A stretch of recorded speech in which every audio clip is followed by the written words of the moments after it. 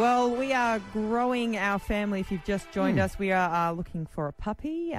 We've been waiting for over 6 months now, so a long process, a lot to fill out in applications. But yes, it's a very stressful situation.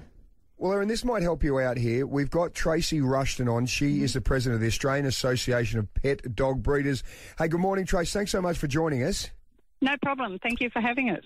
Right, Erin, this application is pretty big and pretty detailed. Yeah, look, Tracy, how can people stand out in an application? I'm trying to apply for a poodle breed, and the applications are incredibly extensive. Is that pretty standard, and how do you stand out in those applications? Applications are not standardised. So it will depend on the breeder as to what they want to know about you. Yep. The applications are intended to make the best decisions for the puppy. They're trying to match puppy personalities and puppy requirements with a buyer. The demand is very high at the moment for puppies.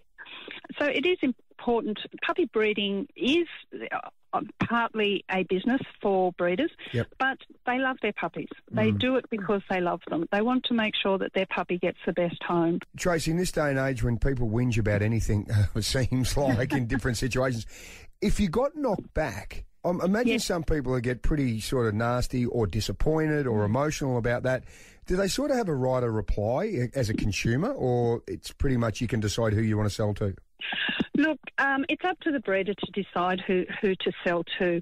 For every puppy that we advertise right at the moment, they're probably getting close to 200 applications. Wow. For a puppy. Yep. You know, it's just, the numbers are just incredible. Yeah, Tracy, I have 3 kids. I've got 4-year-old twins and an 18-month-old. How hard will it be to get a puppy? Will that be a deciding factor for the breeder? Do I have to get rid of my kids to get a puppy?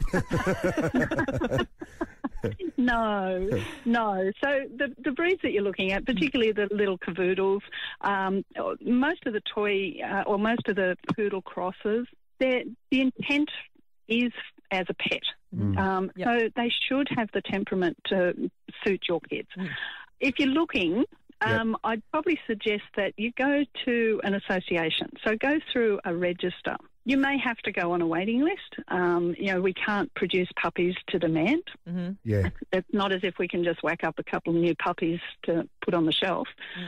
We've been on a waiting list, I think, over 6 months now. Right. Tracy, how long have some people waited that you might be aware of? Oh, look, it depends on what you're looking for. So some breeders breed once a year. Yep.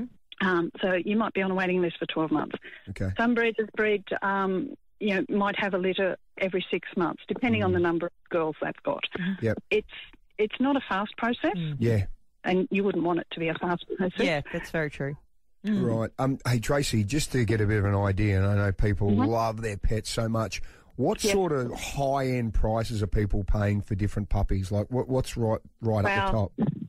Okay, so that's going to depend a lot on the breed, whether it's a purebred, crossbred, whether it's a rare breed, rare colour, that sort of thing. So, look, I've seen them advertised for $12,000 and $15,000, and that is horrific. Tracy, if a family were looking to get a dog, what sort of cost would it be roughly then if pretty sort of standard dog that would suit a family? Yeah, it's bouncing around a bit, isn't it? Yeah. The bigger contributor to prices was the puppy flippers, which none of us expected. And they were the people that went and bought entire litters, 2 or 3 or 4 pups at a time. Yeah. Wow. And then resold them, doubled the price and resold them. What did you call them? Puppy flippers? Flippers. Yeah. Right. They buy cheap puppies and then they double the price and resell them. And I had it happen to myself. I delivered 3 puppies to a family. Yeah. In Sydney, to find out that those puppies the very next day were in Melbourne and being sold for double the price that I've sold them for. Tracy, what did you do? Did you stop it? You can't do a thing because puppies are property. So once they're sold, you have no control over what happens to those pups. Well, Tracy, thank you so much for the advice. That is fascinating. I cannot believe there are puppy flippers or dog flippers. Yeah, I'm so sorry to hear that, Tracy, and we really hope your puppies are okay. I think it took us all by surprise. It's just something that you wouldn't even consider. Very good point. Yeah. Good on you, Tracy. Hey, that was fascinating. Thanks so much. Yep. No worries.